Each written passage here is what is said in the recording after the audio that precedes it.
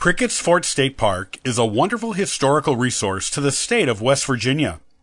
It not only shows how life was like for English settlers on the West Virginian frontier in the 1700s, it also provides wonderful and ample opportunities for fun-filled outdoor family recreation and even cultural entertainment.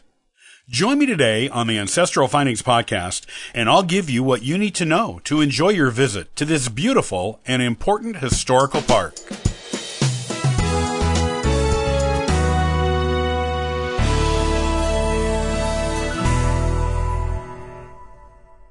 A lovely spot for a fun-filled family vacation or day out together, Prickett's Fort State Park comprises 188 acres of land in beautiful West Virginia, just north of Fairmont, where Prickett's Creek and the Monongahela River converge.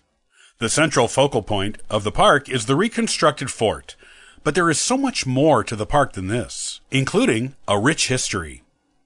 Prickett's Fort was built around 1774 with the purpose of defending the new British settlers from raids by local Native American tribes.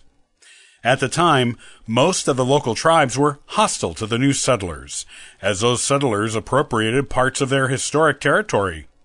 This appropriation was accomplished with the Treaty of Fort Stanwix in 1768. Things were quiet for a time on the new West Virginian frontier, but in 1774, Daniel Greathouse led a group of settlers in a massacre of local Native Americans in what was known as the Yellow Creek Massacre, and it was the beginning battle of what became Lord Dunmore's War. All of the settlers in the area became at increased risk for Native American raidings after that.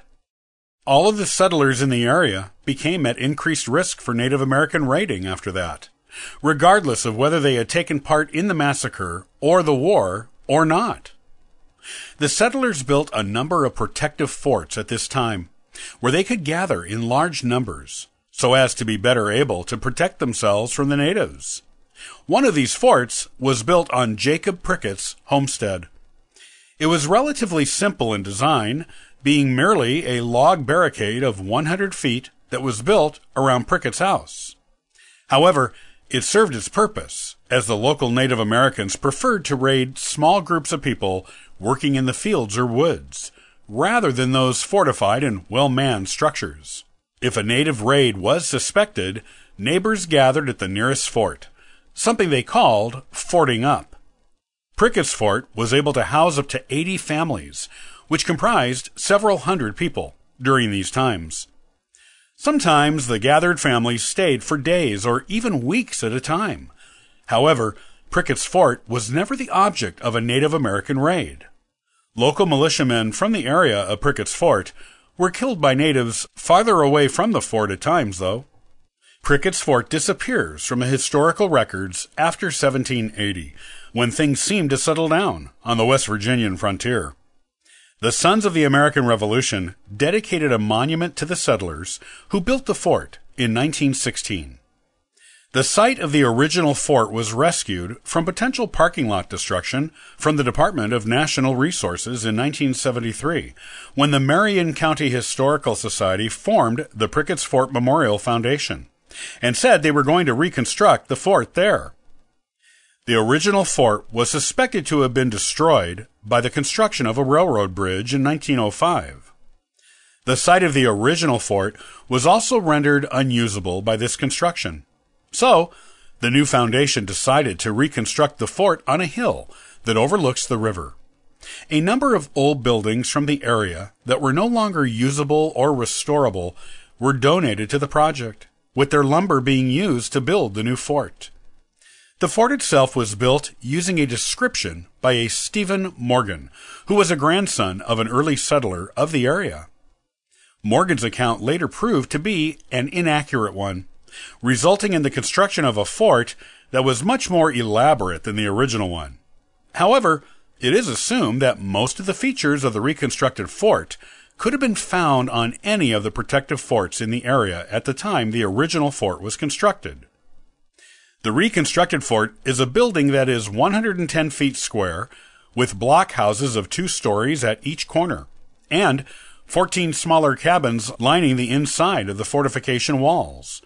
There is also a meeting house and a storehouse within the walls. In addition to the fort reconstruction, the park includes a research library, a gift shop, and a gallery where one can view an orientation exhibit and introductory video. Third-person presentations are given at the fort on such topics as 1700s blacksmithing, carpentry, and spinning wool into yarn. There is also the Job Prickett House on the property, which is an 1800s-era farmhouse built by Jacob Prickett's grandson. This house has many original Prickett family furniture and tools in it, and it is listed on the National Register of Historic Places. At the park, one can enjoy picnic areas, nature trails, a boat launch, and even a 400-seat outdoor amphitheater.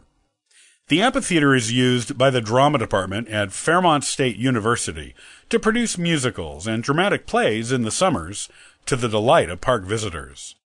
The park is a day-use park with daily admittance required to enjoy the facilities. All historical reenactments and special events at the park are managed by the Prickett's Fort Memorial Foundation, which has a long-term contract with the state to perform these tasks. The gift shop, orientation area, and administrative offices are open each day from 10 a.m. to 4 p.m. until Labor Day, when they are closed on Mondays and Tuesdays. After October 28th, they are also closed on weekends until the visiting season begins again in April. The visiting season at the park begins on April 22nd and goes until October 27th each year. The park is open Monday through Saturday from 10 a.m. to 4 p.m. during the visiting season, and on Sundays from 12 p.m. to 4:30 p.m. The park may be open at additional hours during the visiting season if special events are being held there. Admission to the park is $8 for adults, $6 for seniors age 60 and above, $4 for children ages 6 to 12, and free for children age 5 and under. Members of the park are also admitted for free.